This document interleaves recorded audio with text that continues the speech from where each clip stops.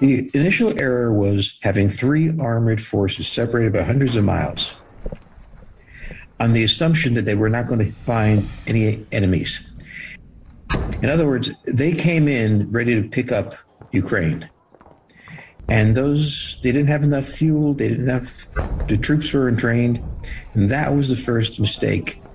They thought it was 1944, and it's Heinz Guderian, the German general who was attacking, and they've never recovered from that mistake. It had to, but what it really is guerrilla warfare without a jungle or a forest or something. So this is sort of how the Viet Cong operated. This is certainly how the Taliban operated. But in their case, they had terrain that wasn't flat, that wasn't open. What's extraordinary about the Ukrainians is they're using guerrilla tactics on terrain they should be wiped out. Все, забирай РПГ. Все, выдвигаемся.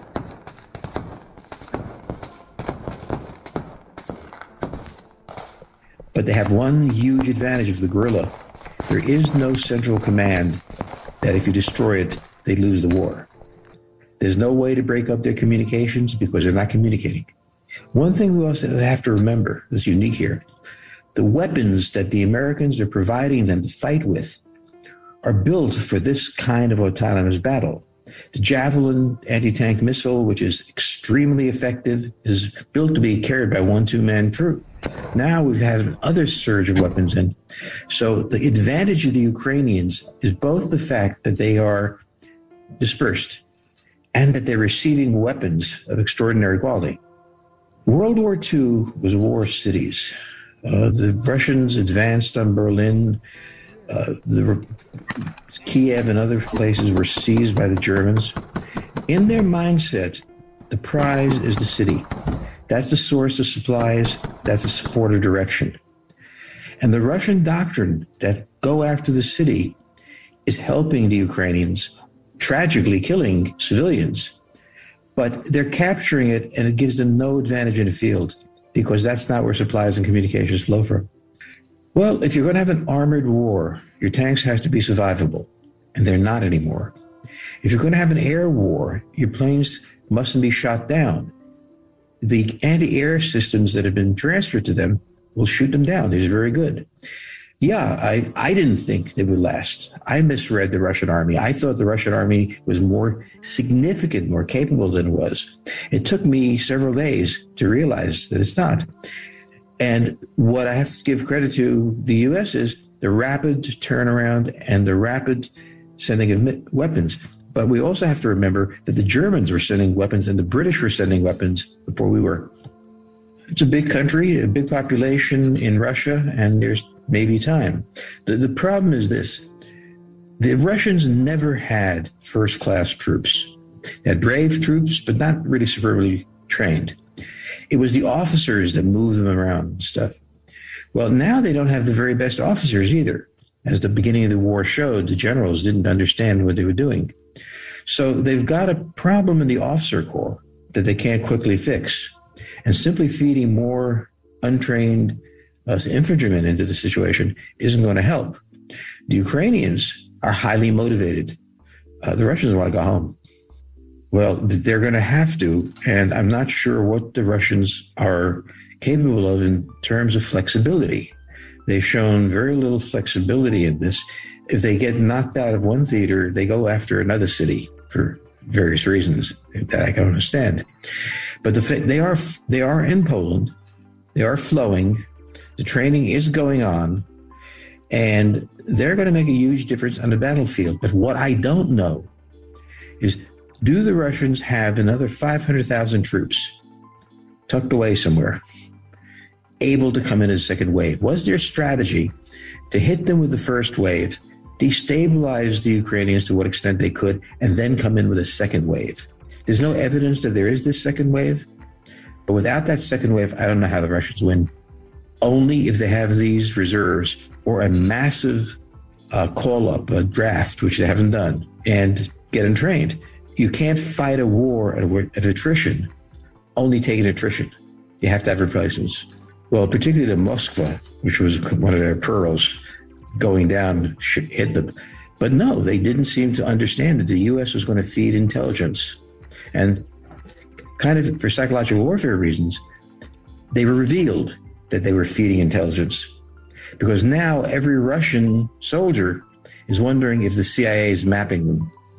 So there are so many reasons why the Russians should give up, but there were so many reasons before Stalingrad that they should give up. Yes. The Russians fight.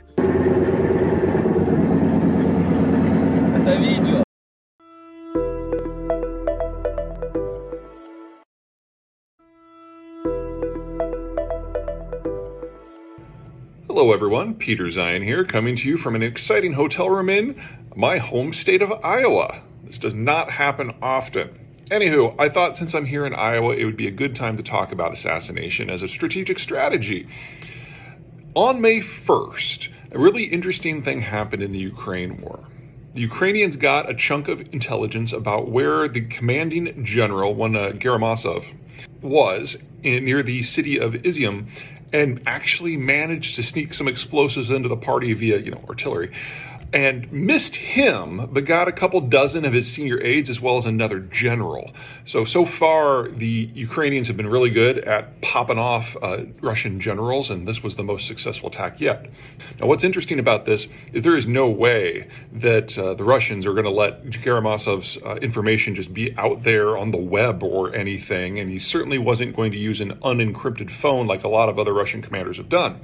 So the only way that I can see that the Ukrainians were able to know where he was and what he was doing with enough detail that they could try to hit him was because the Americans were providing the info.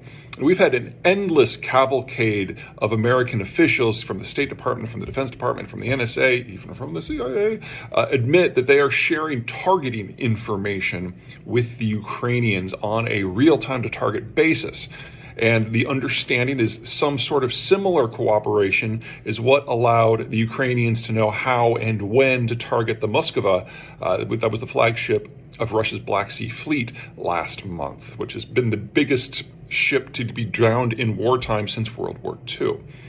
Now, we're going to be seeing a lot more of this moving forward. The United States has the world's best satellite system, so it can easily identify command posts and troop concentration.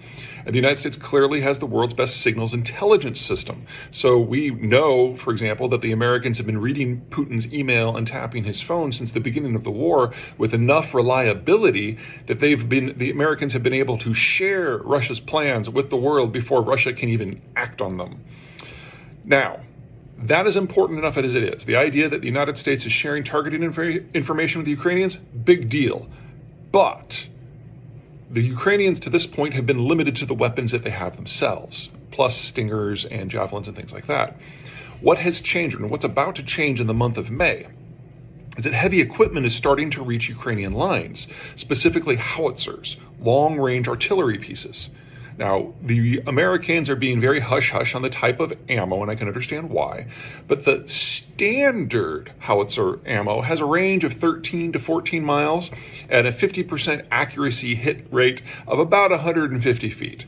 So you use that for area saturation, you use that to attack large troop concentrations, and the whole idea is you have a whole bunch of these firing at more or less the same time to get a lot of explosions in a relatively tight circle. But there's another type of ammo called Excalibur that has a range of 24 miles, so nearly twice as far, and that 50% hit circle is only 16 feet. Now, this is obviously more useful for targeting very specific targets or people.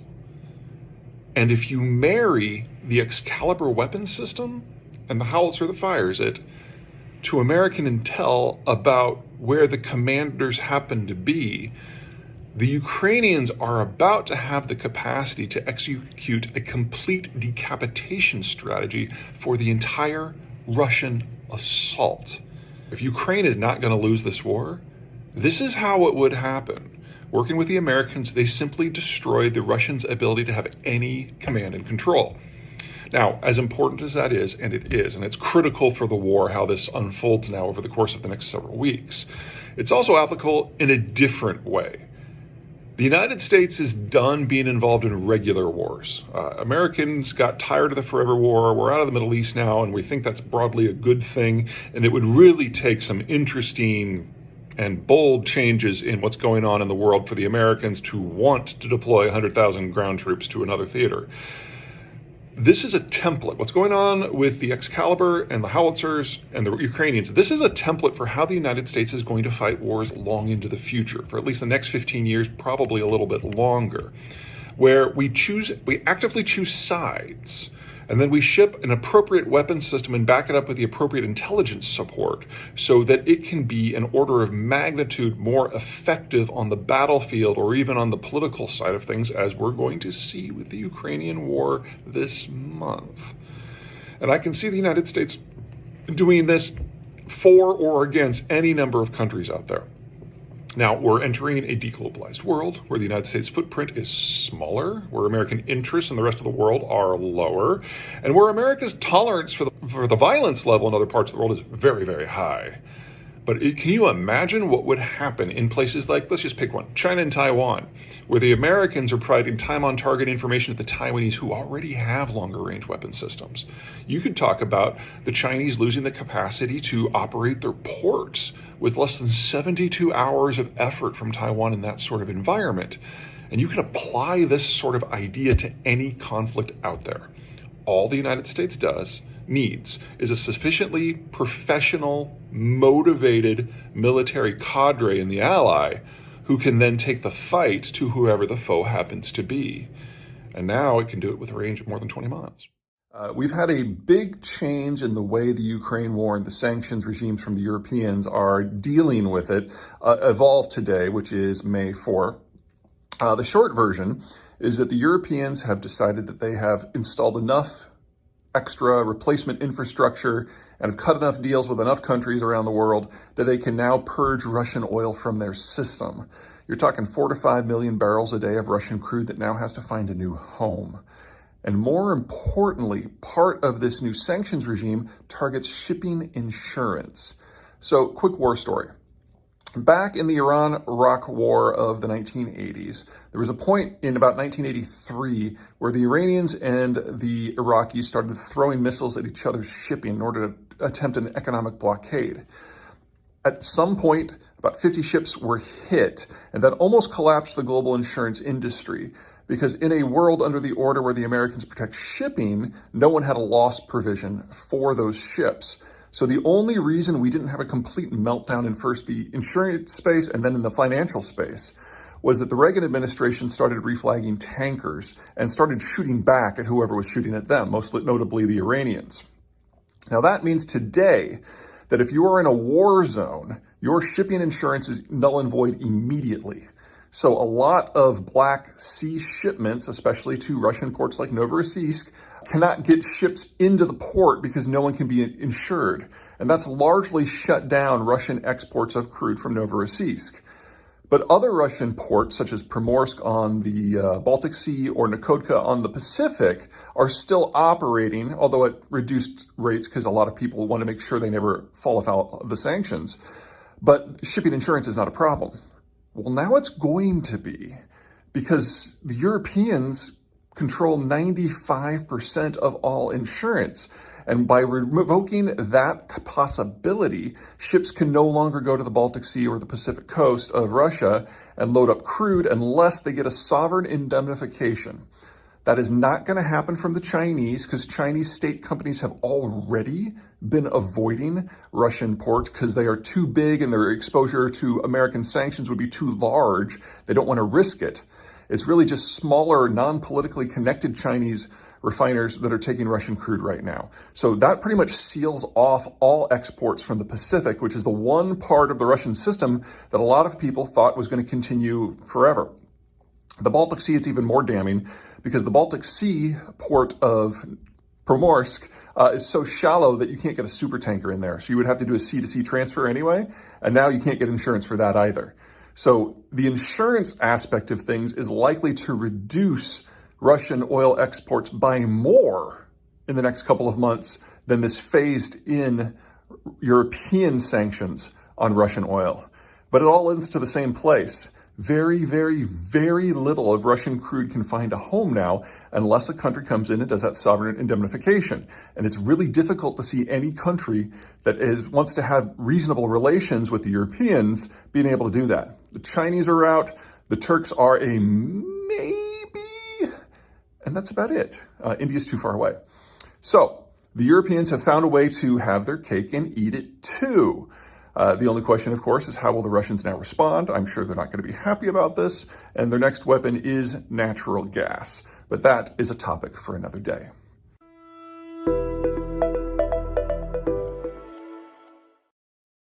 People need to get away from all the politics and division, whether it's with sports, comedy, music, or whatever. The majority of us just want a diversion to turn off all the noise. But when large companies start fighting the culture wars and ignoring the mission, which is business, people start looking for alternatives. It's that simple. And good leaders understand that. They know it's not worth sinking into the woke muck just to make a handful of people happy. No one's ever happy. And no one ever respects people that cave. Today, the streaming service Netflix took a stand, putting out a memo to its employees, 11,000 of them, saying they aren't going to take tiny little stands over every single piece of content they put out. They're not going to cave to the left, who complain about this comedian or this actor.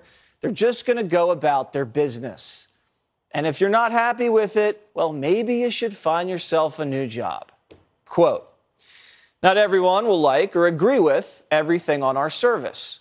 While every title is different, we approach them based on the same set of principles. We program for a diversity of audiences and tastes, and we let viewers decide what's appropriate for them versus having Netflix censor specific artists or voices. If you'd find it hard to support our content, Netflix may not be the best place for you. What an amazing idea. Letting the viewers decide. Thank you. It's about time companies started treating us like adults. This memo was a direct response to some whiny employees who just a few months ago were protesting and crying over the company airing a Dave Chappelle special, all because he made some jokes they didn't like. Canceled people that are more powerful than me. We canceled J.K. Rowling. My God, J.K. Rowling wrote all the Harry Potter books by herself. She sold so many books, the Bible worries about her. And they canceled her because she said in an interview, and this is not exactly what she said, but effectually, she said gender was a fact. And then the trans community got mad as they started calling her a TERF. I didn't even know what that was. But I know that trans people make up words to win arguments. Some of these Netflix employees were offended. It's okay to laugh, but you're sparking hate conversation. The problem is that as trans people, we have very limited rights, all right? We have a whole piece of content on Netflix called Disclosure that is, for trans people, by trans people, that explains how comedy and content such as Dave Chappelle's is harmful. You don't have a right in this country to not be offended. If you don't want to work for a company, find a new job. These people were trying to twist the boss's arms into getting their way. And they didn't care if the company ended up having a worse product or less revenue. All they cared about was forcing their lack of sense of humor on the rest of us. But Netflix, they couldn't care less. They're telling their employees, we're not picking sides. You can go out and fight in the culture war if you want, but if it keeps you from doing your job, go work somewhere else. If you don't want to watch Dave Chappelle, watch something else. You don't have to keep me from watching it. It's smart corporate business. We put it out there, and then you can watch whatever. Remember when Major League Baseball wanted to make a political statement last year by moving their All-Star game out of Georgia, all because of a fake news story about a voting bill? Well, they ended up moving to Colorado, where voting laws are actually stricter. But that didn't matter. It was just for show. And Atlanta, Georgia lost out on millions in revenue, and Major League Baseball lost out on the ratings, recording their second worst rating number of all time. When politics gets into America's favorite pastime, it's way past time to turn the channel. Hey, look at Disney.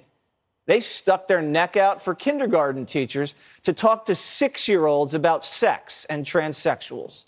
Huge mistake. Not only is it inappropriate, but it was a horrific business decision. And now Florida's stripping Disney of all the special treatment they get in Orlando. Netflix isn't making the same mistake, and neither did Spotify. Remember the mob went after Spotify's most popular podcast guy, Joe Rogan? Spotify got a whole lot of heat to fire their biggest revenue driver, but the head of Spotify stood his ground and told his employees he wasn't caving, saying this: "While I strongly condemn what Joe Rogan has said, and I agree with his decision to remove past episodes from our platform, I realize some will want more. And I want to make one point very clear. I don't believe that silencing Joe is the answer." Good leaders don't cave. They pause, they reflect, and then they do what's best after careful consideration. But these corporate leaders are stuck with a younger generation that just feels so entitled to getting their way.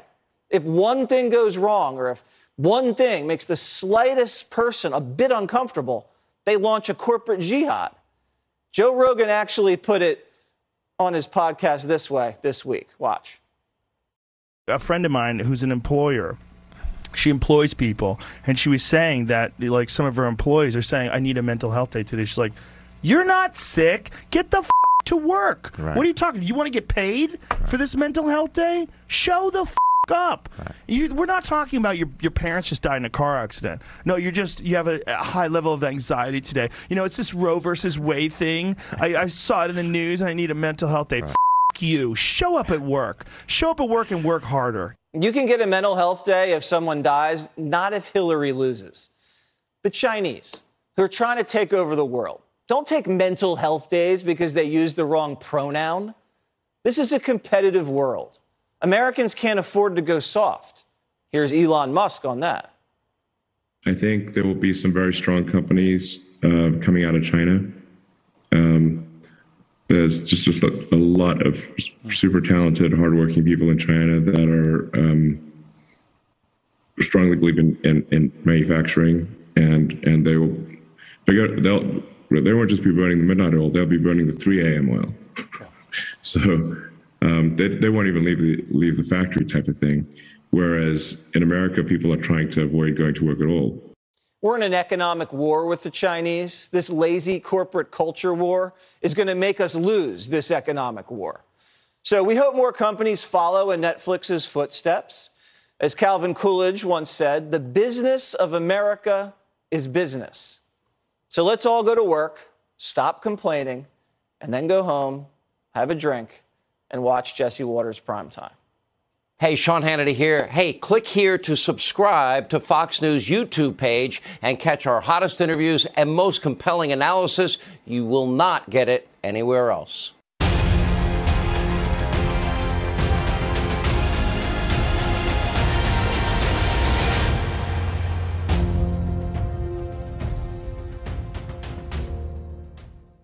Good evening. This right here is what's known as a ballot drop box. And according to the election watchdog group that was featured in the new film called 2,000 Mules, well, it looks like different left-wing foundations, as well as many different NGOs, they made, you can say, creative use of these ballot drop boxes during the 2020 election. That's because, according to True the Vote, which is the election watchdog group that was featured in the film, and they used cell phone geo-trafficking data, they used surveillance footage, as well as interviews with the actual ballot mules themselves, in order to map out what appears to be an illegal ballot harvesting scheme that played itself out across multiple states. And because of the research, the individual states are now beginning to launch their own investigations. Let's go through some of them together. Although, just as a super quick aside, I wanted to mention that I actually got a chance to sit down and speak with both Greg and Catherine from True the Vote, and I had a chance to interview them about all their findings, as well as the next steps that they're going to take. It's an absolutely awesome hour-long interview, and if you'd like to check it out for yourself, it's over exclusively on Epic TV. I'll throw a link to it. It'll be right there at the very top of the description box. And now, let's move on over to the state of Arizona, where the Yuma County Sheriff has just announced the opening of a new 2020 voter fraud investigation.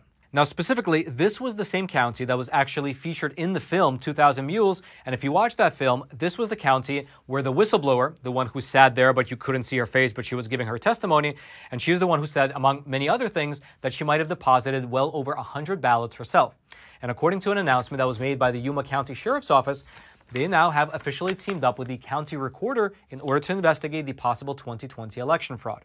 In fact, as a part of this press release, the sheriff's office revealed that they already have 16 open cases. Here's specifically what they wrote as a part of the statement. Quote, as of March 2022, the Yuma County Sheriff's Office has 16 voting/registration open cases.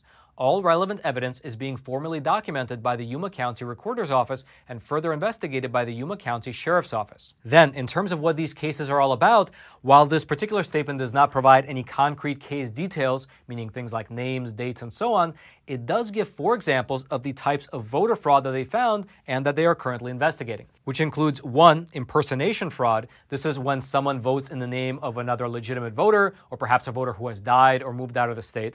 Then, the sheriff's office is also investigating cases of false registrations, which is when someone falsifies voter registrations by either using a fake name, a fake birth date, or a fake address. And they mention in the statement that this is being done by what they refer to as outreach groups who are being paid for each registration that they get. Here's in fact very specifically what they wrote in the statement. Quote, this is being done by outreach groups who are paid for each registration form they submit, therefore are out soliciting voters into unnecessarily re-registering or falsifying forms with Yuma County residents' identities. Then the sheriff's office is also looking at cases of duplicate voting, which is when someone either submits multiple votes or registers in multiple locations or votes in the same election more than once.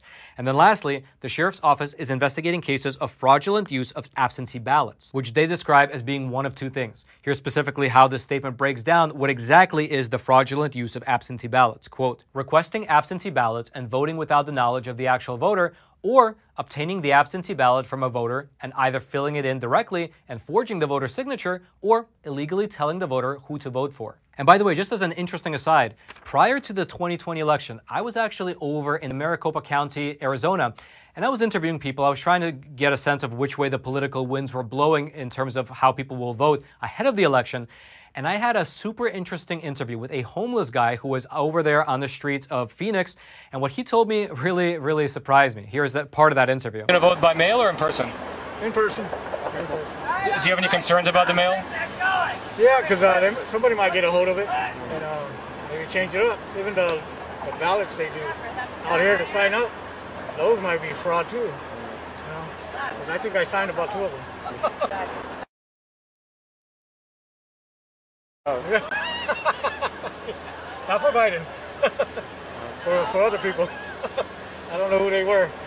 But one was for, I think Republican.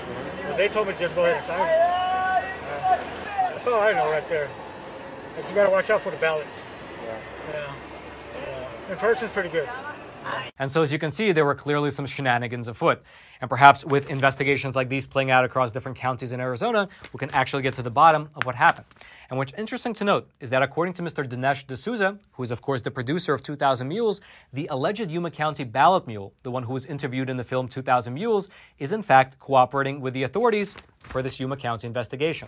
Here's specifically what Dinesh D'Souza told the reporters over at Just the News in an interview just a few days ago. Quote, it's so great that in that exact venue, meaning Yuma County, the sheriff has now announced a new investigation. It seems to be a direct response to the work both of True the Vote and the movie. So this idea that the movie is making all these outlandish claims, law enforcement doesn't even have to look at it, complete nonsense. And this, I hope, is only the first step. And then furthermore, Ms. Catherine Engelbrecht, who is the founder of True the Vote, she released her own statement shortly after this investigation was announced over in Yuma County, praising the Arizona sheriff. Here's what she said. We are extremely encouraged that the Yuma County Sheriff's Office and Recorder's Office are now working together to investigate individuals involved in the subversion of elections. We've spent concentrated time in Yuma County and have provided significant information to both state and federal authorities. What has been happening in Yuma County is happening across the country. The targeting of vulnerable communities and voter abuse must be stopped. Furthermore, it's worth noting that this Yuma County investigation comes after Arizona's Attorney General, Mr. Mark Brnovich, after he indicted about half a dozen people on illegal ballot harvesting charges not too long ago. And also back in December, the Arizona Attorney General, Mr. Mark Brnovich, he also announced the indictment of 2 ballot harvesters from Yuma County. They were actually caught because of the fingerprints that they left behind on the ballots, which is worth mentioning is very likely why, after they were arrested, you saw other ballot mules across the entire country begin to wear surgical gloves. Regardless, though, we'll have to wait and see whether this new investigation in Yuma County goes anywhere. And if it does, and as soon as new details are released, I will let you know right away. Furthermore, Yuma County has a website where you can actually go and leave anonymous tips if you know anything about ballot harvesting that took place. I'll leave that link down in the description box below this video so you can leave an anonymous tip if you have one. And now, let's switch gears a little bit and move on over to the state of Michigan, where about 4 days ago, police officers took custody of a voting machine as a part of their investigation into possible voting breaches. Now, specifically, this occurred in Irving Township, where both Michigan State Police, as well as officials with the Michigan's Attorney General's office, they seized a voting tabulator as a part of their investigation into what they described as unauthorized access to election equipment. Now, we here at the Epoch Times, we actually did reach out to the township supervisor, and he got back to us via email saying this, quote, "The township intends to fully cooperate with law enforcement, and the township attorneys have been in contact with the Michigan State Police regarding this matter. The township has no further comment at this time." Now, this investigation was actually launched earlier this year at the request of Michigan's Secretary of State, Ms. Jocelyn Benson. She's a Democrat. And according to her official statement, she decided to launch this investigation because of allegedly, quote, "an unnamed third party was allowed to access vote tabulator components and technology in Roscommon County. Michigan law is clear about the security threats that emerge when anyone gains unauthorized access to our election machines or technology, and I will have no tolerance for those who seek to illegally tamper with our voting equipment." However, since making that statement, Lieutenant Derek Carroll of the Michigan State Police, well, he indicated that this probe, whatever it actually is, has gone way beyond Roscommon County. Here's specifically what he said in a statement to Reuters, quote, "As we found out more information, we've expanded our area to see if any other places were compromised. We have gone to other regions." Now, at this very moment, it's completely unclear who actually this breacher was, how they got access to the voting machines, and generally it's unclear about what's going on with this investigation in general, since the office has been refusing to disclose any details. The only thing that we do know is that the state police made a point to mention that, quote, "The probe will continue until we have exhausted all leads. The possible unauthorized access did not in any way affect the 2020 election." That is very reassuring. Regardless, though, if you'd like to read more about the seizure of election equipment over in Michigan, I'll throw that link down into the description box below. And now, regarding the movie 2000 Mules, Sorry. What's this? It's me. Of course it's secure, because we use the Secure app, which is the sponsor of today's episode, as well as an awesome email and message service provider that actually cares about your privacy. Now listen, it's no big secret that our data is being mined and remined all the time. In fact, there was a recent study that was published in the year 2020, which found that 155 million Americans, likely including you and me, have suffered some form of data breach. And frankly, that's only what's publicly known. However, all those past problems with privacy issues and data mining, well, that can be an issue of the past, because moving forward, you can use the Secure app, which both your messages, your emails, and your phone calls can remain private. That's because they have their servers and their data centers located in Switzerland instead of in the US or China or Russia. And why does that matter? Because Switzerland has the strictest data privacy laws in the entire world, and they are not subject to the intrusive Cloud Act. Now, what I love the most about the Secure app is that they don't collect my data, they don't mine my data, they don't mine the data and phone numbers of my friends and family. Everything is private. And best of all, at least in my opinion, this does not work with your big tech email provider just because it is not secure. And so check it out. You can head on over to secure.com, and if you use promo code Roman, you can get 25% off. And frankly, their rates are not even that expensive. It only starts with $5 for the messenger and $10 for the email and messenger combo. And best of all, they offer a 7-day free trial. And now, regarding the movie 2000 Mules, as I mentioned at the beginning of today's episode, we just published an exclusive interview between myself and Catherine Engelbrecht and Greg Phillips, the team behind the research, and that interview was absolutely awesome. Here's a trailer for it. You got dirty rolls, you got mail ballots, and then in the 11th hour, suddenly we have these privately funded drop boxes. There's sort of a central point where those ballots were being delivered, and then someone or the mules were taking them to the polls and putting them in these drop boxes.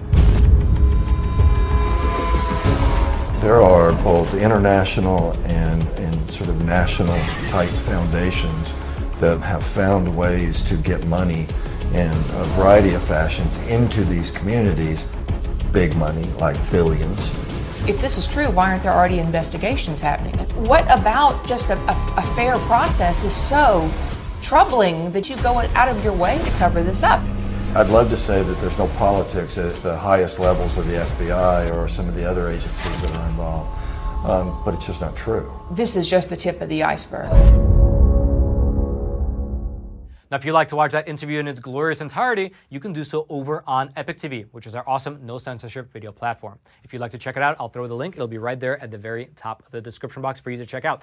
And I really hope that you do, because both their movie as well as their initial research, well, it's just the beginning. In fact, during that interview, we discussed the next steps that they're taking, as well as the next steps that you and I, the American citizens, can take in order to help secure America's elections. If you want to check out that interview and see what they had to say, well, that link will be right there at the very top of the description box. And then until next time, I'm your host, Roman from the Epic Times. Stay informed and stay free.